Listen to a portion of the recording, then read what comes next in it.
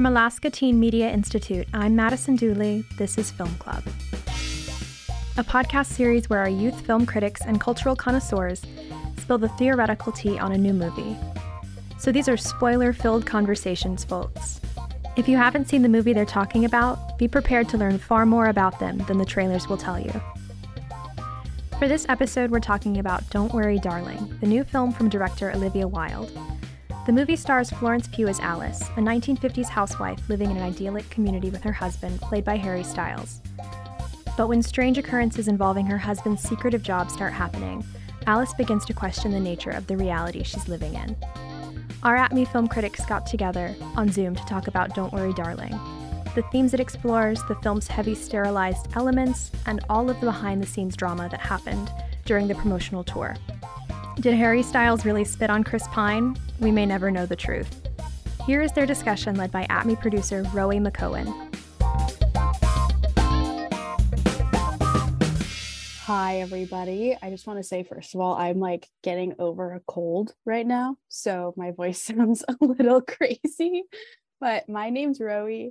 I use she, they pronouns. Before we get into it, would you guys mind introducing yourselves? Hi, my name's Logan Tyler Smith, and I use he, him pronouns, and I'm sure we'll get into my many thoughts on this movie as we go on. Awesome. My name is Ormond Alois. Any pronouns are fine, and this movie has spoken to me on such an aggressive level. I'm very excited to talk about that with you today. I'm Quinn. I use she, her pronouns. I'm also really excited to chat today, so I think we should get into it. Awesome. Overall, what did you guys think about Don't Worry, Darling as a movie? Because, personally, I would give it a 7 out of 10 on a good scale and an 8 out of 10 on the drama scale. But that's just for me. I personally think my thoughts might need to gestate a little longer, and I may actually need to watch it again to fully get it. I personally think it was really solid, but that I may have just not gotten it at the time. And I definitely plan to watch it again before the end of the year, maybe when it comes out on streaming or rental, just to form a lot more coherent thoughts on it. I would definitely recommend reading movie reviews and stuff like that about it. Because I walked out of the theater and I was like, I don't really get this. I think there were some things where I was just things that were very confusing, but reading about it and right after, and then also a while after I watched it, made it so that I could understand what was happening and then form opinions on the movie itself. I was going to say, I'm so glad that you guys are bringing up that you guys were confused at the end as well, because every single person that I've spoken to has said that. The other day in one of my film classes, my professor asked who was confused by that, who has seen that movie and was confused by it. And everybody who has seen it was like, of course I was confused by it. After you watch a good movie, I feel like a good movie, you watch it and then you know what happened. You don't have to do further reading. I won't say that I loved this movie. I won't say that I hated it. I found it kind of hysterical. I was entertained. I'll say that. Right. I will say you don't have to do further reading, but I do think that further reading of film criticism can occasionally increase your enjoyment of said movie. It doesn't necessarily change how you feel about it. I just think it can give you a greater appreciation for cinema. You're right. I'm still working on being a film girl. For sure. It's a journey that we're all on. I do agree, though. I think there are some movies where you go in and then you walk out and you're like, I understood every part of that movie, but maybe I didn't like it, or I understood every part of that movie and I loved it a lot. This one, you can't really, there are some things where it's very clear what is going on, but looking back on it, especially going over the things that were happening that I was confused on in the moment, I'm still confused even after it was explained, which bothered me. When there's a plot twist, right? And everything's leading up to the plot twist. And then the plot twist happens, because spoiler alert, there's a plot twist. The thing happens, right? Everyone finds out about what is actually going on. it still didn't explain certain things about the movie. And I was like, I don't think that's how that's supposed to work. Right. I mean, I do think that it was definitely like a very like in your face bonkers twist that I didn't see coming. But at least to me personally, I thought that bonkers twist allowed the more experimental moments of filmmaking, which I thought extended the theme. But I personally thought the twist made the more experimental moments of filmmaking, whether they were literal or not, actually make more sense. To me, like the idea, like, and it says at the beginning of every film club, like these are spoiler filled conversations. So you don't, I've listened to multiple episodes. But the idea of like suburban life as kind of crushing or maybe even suffocating, whether they were literal or not, I thought that that made those scenes make more sense to me personally. For sure. And we are going to talk about that a little bit later on because it's a huge part of the movie, obviously. But just generally, was there anything looking back on it that stood out to you? Like you watch the movie, you have a few days to think about it. And then looking back on it, is there like a particular thing that you're maybe not the plot twist? I mean, obviously the plot twist was insane, but was there anything where you look back on it and you're like, yeah, that really is the biggest part of what I remember about that movie? I think throughout the conflict reaching to the climax of the film, I felt something very different at first than what I felt for the rest of the film. At first, I was surprised. I was like, "What the heck is going on?" But I was like, screaming that in my head. I was like, "What the heck?" And then, as soon as the reality began to set in, because I think that was gradual too, I started getting really, really irrationally angry. My brain was throwing this huge temper tantrum because I had drawn my own conclusions that I was witnessing some sort of presentation of behavior from the other guests accompanying the main characters.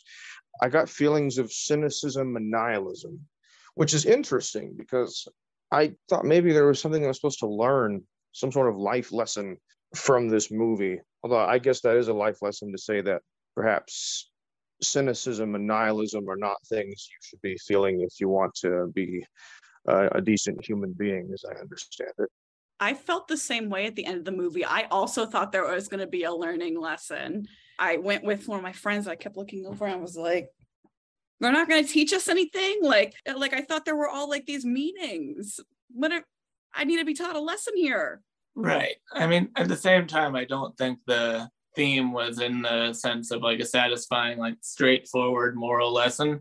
And in the reviews I've read, some people have argued that the thematic material like had been done before. But at the same time, I personally thought, it worked regardless of whether or not it was like a straightforward, this is the moral of the story. Because I don't think it was supposed to be satisfying. Like, I think it was supposed to make you think a little more, and whether or not that reach exceeded its grasp, I mean, that's up to you, the viewer. But, it worked for me. That kind of transitions perfectly into my next question, which is what worked for you about this film and what didn't? And if I may, I would like to go first, just to kind of talk about it a little bit. I really like the stylization of Victory and the Victory Project. I love that aesthetic, and they really went full on the sort of 50s mid-century modern. Everything is like perfect and beautiful and clean, and obviously there are some anachronisms, like that woman walking around topless at the pool, Florence Pugh's character Alice walking out of her house in just a men's dress shirt and like nothing else. That is obviously not what the women did in the 50s, but I think also that kind of adds to the kind of like, this is not how it's supposed to be kind of vibe that you get. So I think the stylization of the entire movie, the way that it was color graded, even the way that it was edited, I thought that was really, really cool. And that really, really worked for me. You guys have kind of touched on this already, but what really didn't work for me was that there was this feeling of having some sort of moral, I guess just like moral or lesson that we were supposed to be learning throughout. Something that was supposed to be revealed to us, like, you shouldn't do this, or you should do this, or when this happens, do this. Something like that. And I walked out of the movie kind of feeling confused because there wasn't anything like that, even though it kind of been implied. Right. And I personally like the thematic material. I mentioned that obviously the ending itself isn't for everyone. It certainly wasn't for me. It definitely didn't end satisfyingly, even if I really liked the themes that it was portraying. But at the same time, the performances were more or less on the same wavelength, and the story logic itself I wasn't a fan of. But for the most part, I thought the performances and the thematic material transcended the admittedly flimsy narrative. The thing that bothered me the most about this movie is Harry Styles. I've never watched a movie and been like, oh, the acting was really bad. But I was sitting there and I was like, oh my gosh, why is he being such a freak? Sorry, I don't know how else to put it. And then I went home, I'm Googling, I'm like, why did Harry Styles sound so weird in Don't Worry, Darling? I'm reading a BuzzFeed article and it's like, well, Harry Styles acted bad in that movie on purpose because it all plays into the plot at the end. I will admit, I'm going to go back on my earlier statements because I kind of agree. I thought the other performances were great, but yeah, Harry Styles was the weakest link for me. For sure. Florence Pugh, I love Florence Pugh. She did great. She slayed. She did perfect.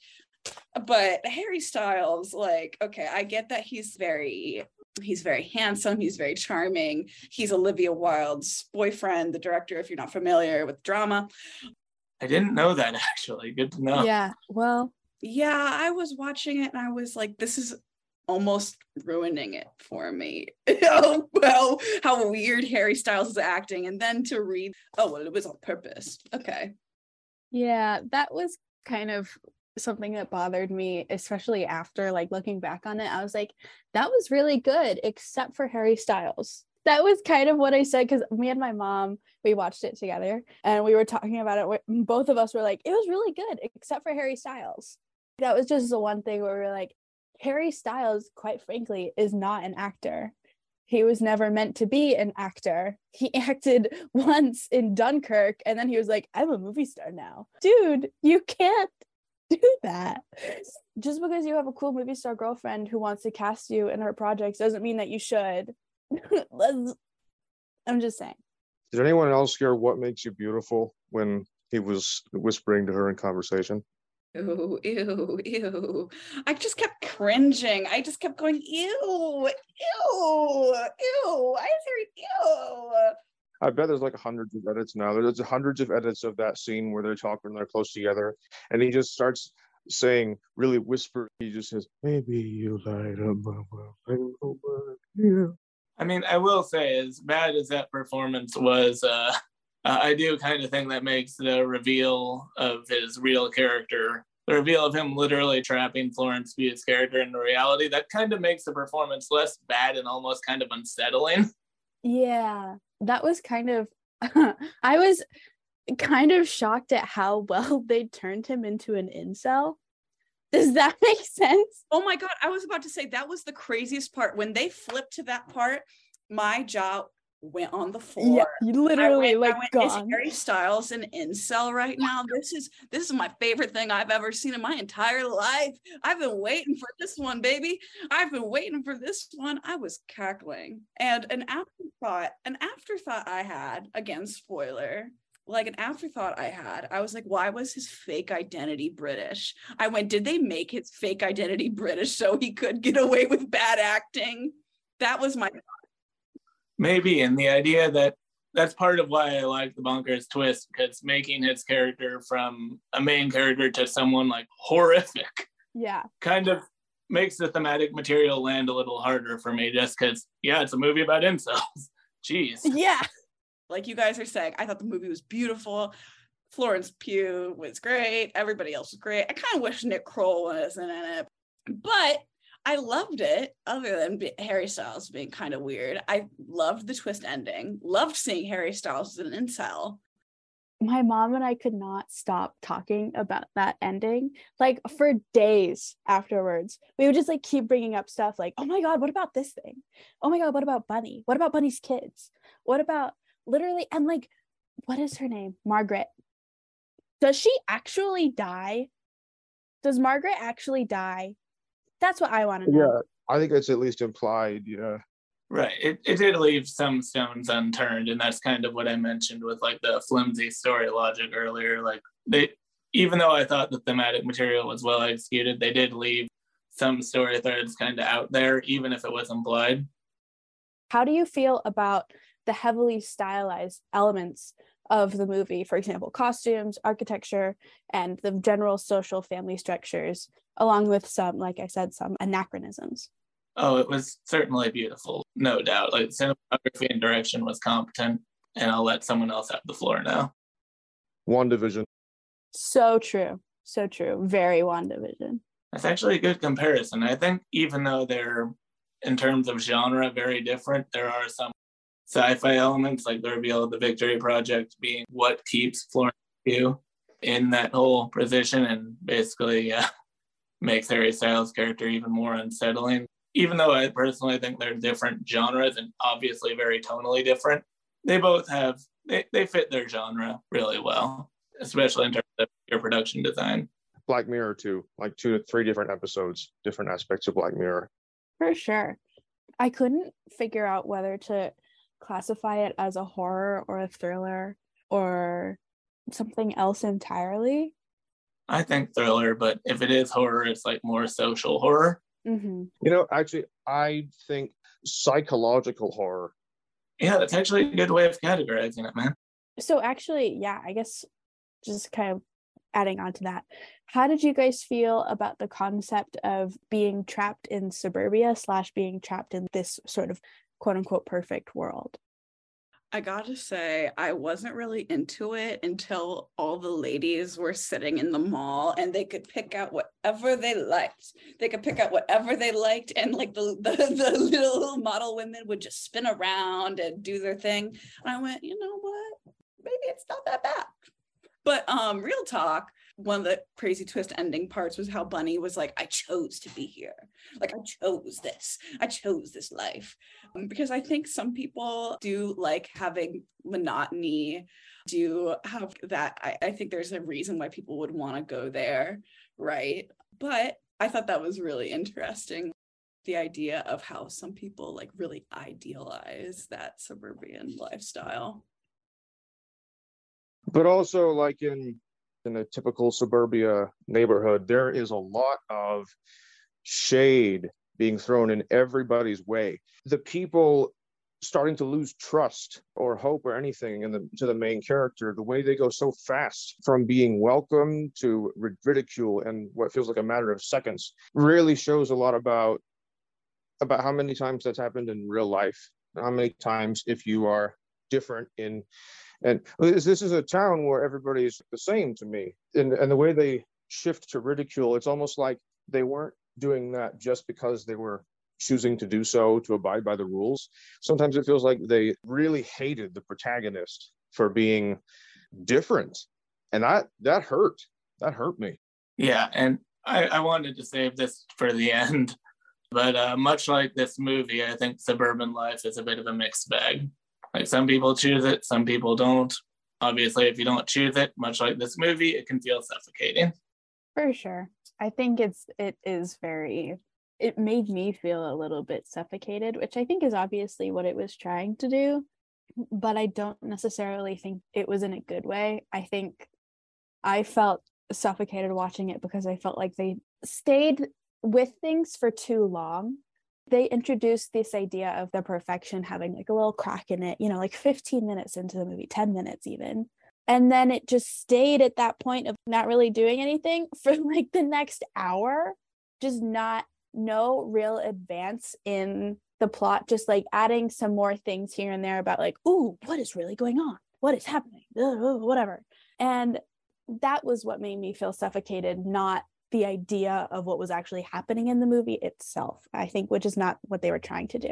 And speaking of feeling suffocated, one thing that the movie tries to gloss over, but that really hit me immediately and stuck with me, is not only is the main character being gaslit into accepting that reality, but near the end, spoiler alert, near the end, it is implied that all these people in the Victory Project consent to being gaslit. But is that even possible? I honestly don't think so. And I think that's... How could you consent to being manipulated. That's horrifying. Yeah, I think that is a moment where the thematic material falls apart for me, even though I thought for the most part it was competent. And you see that in real life too. And we're trying to stop it from happening, but it just keeps coming up. Yeah, I thought that was kind of weird too. I thought maybe like, oh, maybe this is a statement about cults. I actually, just moments ago, when I Googled some Harry Styles incel thing, and an article came up about how they might have based Chris Pine's character on Jordan Peterson, which really made me gag just a moment ago. But I think it does kind of tie into themes. I mean, we've been talking about this for a long time, right? A lot of people, young men especially, go down rabbit holes on the internet. I was like, maybe that's the lesson that they're out there. Yeah, I knew that. Now I feel worse. Thank you. Now I can't unhear Chris Pine's character saying, I like it when you challenge me, especially when it's in a debate about postmodernism. My God, I can totally hear that. Yeah, Chris Pine's character really, I think, fed into what I mentioned earlier about nihilism and cynicism, especially when Chris Pine's character starts talking about challenging the main character. It really gave me this thought, is that the lesson from this? Don't trust anyone, don't value anybody's lives. Near the end of it, she was being told by the people who were her former friends, she was being essentially told her life had no value and that she should have just died with her identity. I know that can't be the moral or lesson, because that was a horrible lesson to learn, how bad it is, but what else would it be? I think it might be maybe it's a lesson on the metaverse, is one of the thoughts I had. I went, are they in the metaverse? Oh. Was one of the first thoughts I had. But again, not that I know any incels in real life, but it's really scary to think about how, I mean, it's kind of scary to think about this in any situation, like to think about another human being as like a commodity. But yeah, it was just really scary. Spoiler alert, when Chris Pine's character is stabbed, I almost cheered in the audience, but now, in addition to cheering for that scene, I'm thinking of his last dying words being, "Up yours, woke moralists. We'll see who cancels who." What do you think they could have done better about the plot twists and about explaining what was actually going on? Because if I'm being honest, I really don't know. There were certain things that obviously didn't work for me thematically, and there were things that like just didn't make sense. But I actually, if I'm being honest, I don't know how I would be able to fix it. I think it's kind of unfixable for me. That's fair. I thought the twist worked as well as it could, regardless of, if it works for everyone. But that's, obviously everything's going to have different levels of appeal. I have a love-hate relationship with all the scenes where the main character is betrayed. But I also, no matter how angry and upset I am at those scenes, they really kept the film going. I would almost argue that, as horrifying as they were, they feel kind of necessary, because if they weren't there and it was all about the main character trying to escape for 2 hours or less, it would have felt less like you were going along with the movie and more like you were being dragged along for the movie. For sure. And I get that. So about the drama, we're going to get into the drama now. Very exciting stuff. There was drama surrounding the Don't Worry, Darling press, the press and the film release and Venice and everything. And I'm going to talk a little bit about that. Obviously, you can go down an entire rabbit hole about all of this drama, and I did. So I'm going to be as succinct as I can possibly be about explaining this. I don't have it scripted, so I might go on a tangent for the next 5 minutes, but we'll see. So generally, some background information. Olivia Wilde obviously directed this movie. She and Harry Styles were dating as of the release of this movie. They apparently met on set. I don't know if that's true. I think they might have been dating before it. They're lying. They're lying. I saw them together. That's a lie. I'm joking. I don't know. They are dating. We're dating. co-workers dating. Not ever really a good situation. Moving on. Reportedly, Shia LaBeouf was supposed to play Harry Styles' character, and then he left because he was like, I don't really want to be here anymore. And Florence was also reportedly very uncomfortable with him around. Olivia Wilde said that she fired Shia LaBeouf. She talked to a reporter about it. She was like, okay, I fired him. And then Shia LaBeouf was like, no, you didn't. Literally released a video of her saying, Shia, please come back, please. We love you so much. That whole thing. So that happened. And then the Venice Film Festival happened. There was a whole panel where they were all asked like these ridiculous questions about the movie, and Harry Styles apparently spit on Chris Pine, which didn't happen, by the way. He did not spit on Chris Pine. That's ridiculous. As far as we know. As far as we know, why would he do that? That's ridiculous. Because it was funny. Come on. It would be funny, but like he's a public figure. Can you? Yeah, we know happened. I don't think that happened. But there was that. Everyone was like, "Oh my God, Harry Styles spit on Chris Pine," and Harry Styles made fun of it. He was like, "Oh yeah, I went to Venice and spit on Chris Pine at one of his concerts," and everyone was like, "Yeah." And then Florence was not at any or most of the press for the movie. She went to the film festival on the red carpet and watched its premiere, and she looked amazing and everyone was hyping her up, but she like never acknowledged Olivia Wilde once. And Olivia Wilde and Harry Styles didn't acknowledge each other on the red carpet either. Everyone was like, what's going on? What's going on? And there's been nothing else since then. That's a little bit of an aside about the drama about Don't Worry, Darling.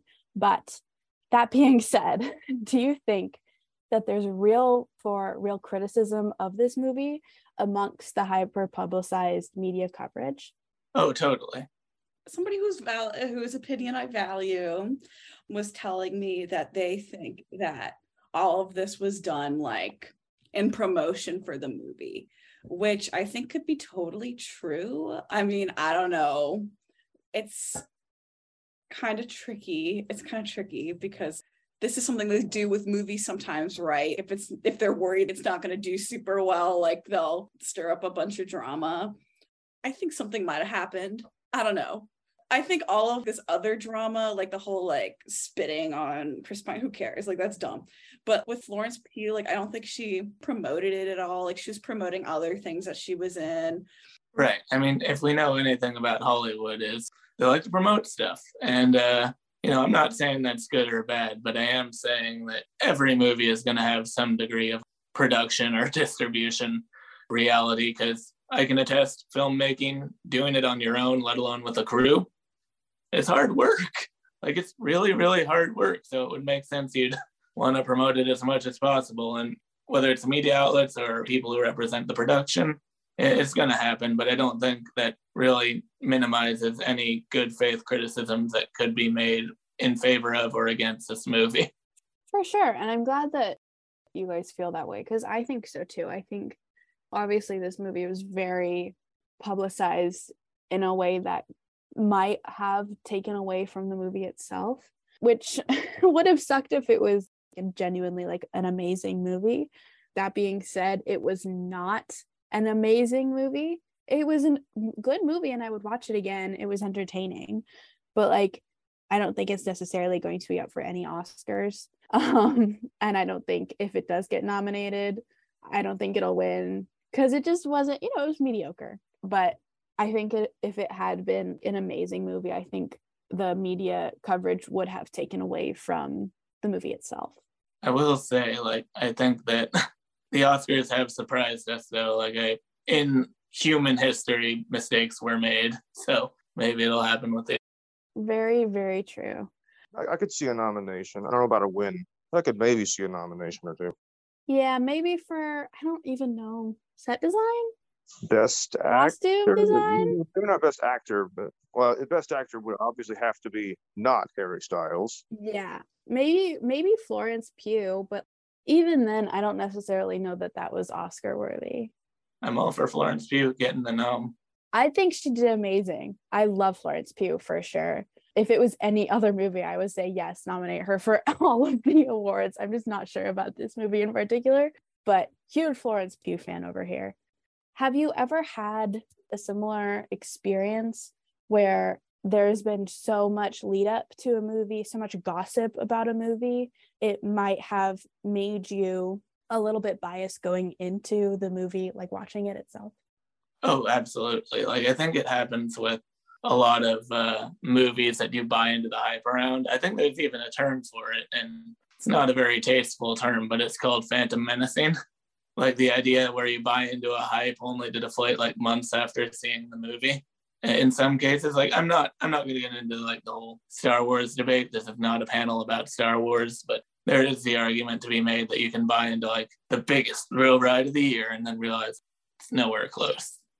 It happened like with a lot of third installments of movies and a variety of over the course of decades, and that's all I'll say about that.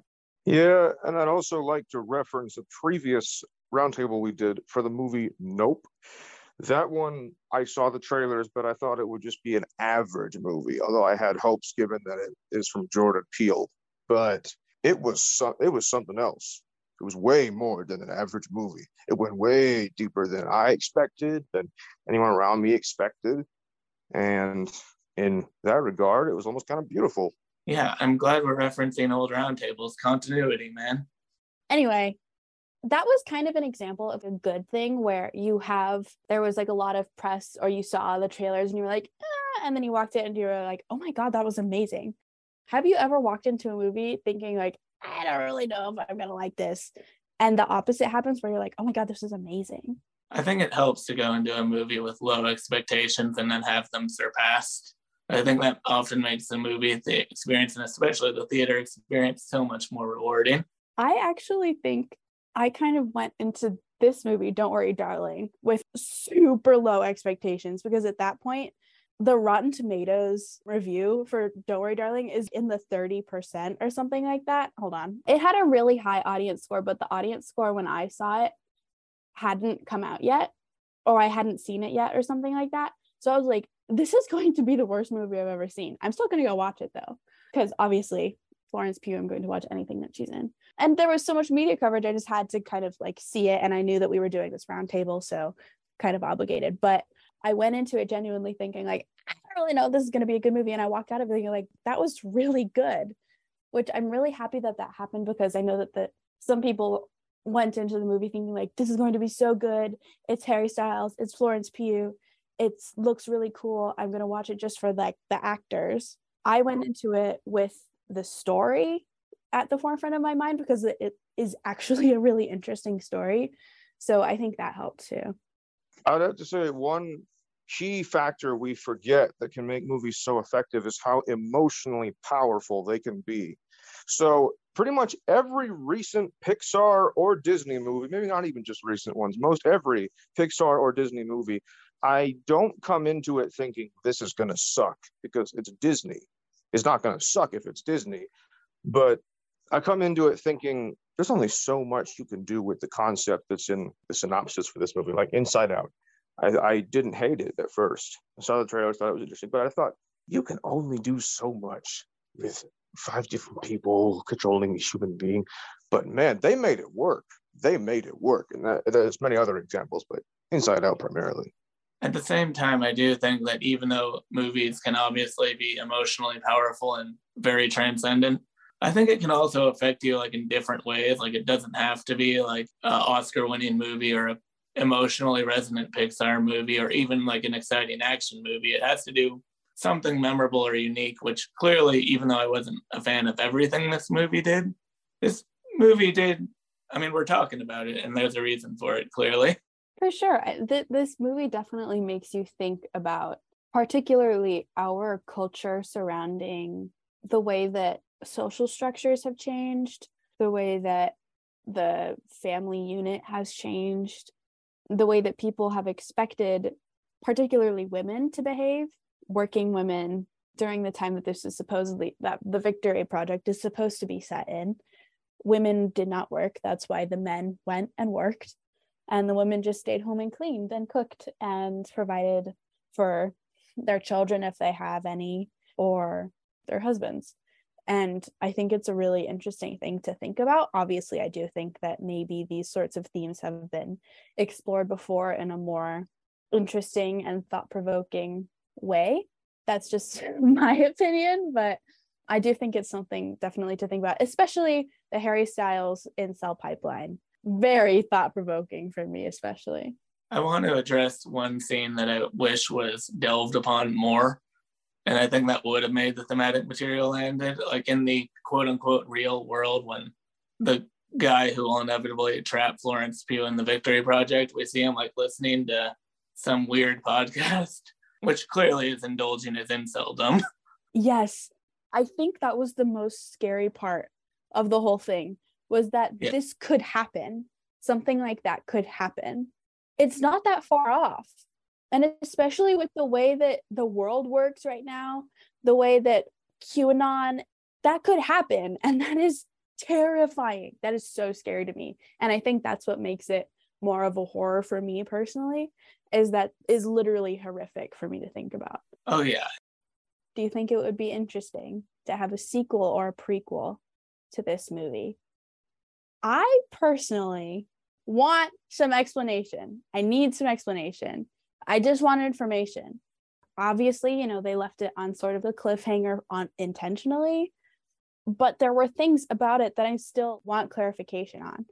So I think either a prequel or potentially a sequel, maybe not in movie format, something a little bit shorter, I think would be good. Maybe we'll get a spin-off streaming show. Yeah. Don't even get me started, dude. Like, are you kidding me? I actually hope that they don't do that. But what are your guys' thoughts on that? I would be interested in seeing some continuation of this, but if they're gonna do it, they better know what they're doing, because not the whole of Don't Worry Darling, but there were a couple short scenes where I felt they didn't really get it that well. I don't think it's going to happen. Like, I don't think a prequel or a sequel is going to happen unless this movie makes more than its profit, which, it's a gray area. But if the film's really successful, I have no doubt Hollywood will do it, and that the following film will be, even if it explains stuff, it will be fine. That was my last real question of substance. But are there any ending thoughts, any ending comments, things that you guys would like to say that you didn't get the chance to? This is your time for that. I would like to suggest a moral in place of the one that maybe didn't exist in the movie itself. And I wanted to actually challenge, as in the movie, the moral that I thought I was seeing that felt too negative and self-destructive. I would decide not to live my life constantly believing that everything is a lie. It's only going to make me depressed, scared, and filled with animosity at everybody I ever meet. And likewise, I also don't want to believe that everybody's fake. I don't want to believe that we live in a simulation, because no matter how people will say that it's true, they need to take into account that we might not agree with it, but just the thought in our heads can terrify us so much that we can deviate from our normal behavior and do all these antisocial and negative things. We might not leave our houses. We might not leave our rooms. We might never contact anybody that we used to talk to all the time in person or on social media. If I had to suggest a moral, I would say, don't overthink things. And I'll leave with that. If I can quote Harry Styles himself, this movie experience was like a movie. I might even watch it again just for more context, but if there's any takeaways from this, it's that Harry Styles should not pursue an acting career. Thank you. Wholeheartedly agree with you on that one. My ending comment, my very final comment, is thank you for letting me talk so long. It was an experience, both this talk and the movie. No problem, Logan. I really enjoy your opinions. Yeah, I think you talked just the right amount. Yeah, I guess my ending thoughts are to agree with all of you.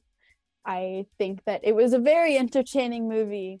Maybe not in the ways that it meant to be, but I was entertained. Thank you guys so much for coming and being here and talking to me. And thank you, the listeners, for listening. And that's all we have. You've been listening to Film Club, a production of Alaska Teen Media Institute. Our show's theme music was composed by Kendrick Whiteman. The roundtable was edited by Ormond Alois. Alaska Teen Media Institute is based in Anchorage, Alaska. We would like to acknowledge the Dena'ina people whose lands we work on. Many thanks to our supporters of the podcast, including Alaska State Council on the Arts. The views expressed in this program do not necessarily represent the views of our sponsors. Thanks to our listeners who contribute to our programs and help us leverage additional funds and grants. If you'd like to support Youth Voice in Alaska and help keep our podcast going, you can support us through Patreon. It's a membership platform that makes it easy for you to support creative endeavors like ATME. Just go to patreon.com/Alaska Teen Media. You can also help out by subscribing to, rating, or writing a review of our podcast on Apple Podcasts. Every little bit helps us keep our stories out there. And if you are a youth ages 13 to 24 who loves movies and is interested in being part of our film club, go to alaskateenmedia.org/join, or you can email us at news@alaskateenmedia.org. You can also follow us on Facebook, Instagram, and Twitter for all sorts of updates. For Alaska Teen Media Institute, I'm Madison Dooley. Thanks for listening. Swag.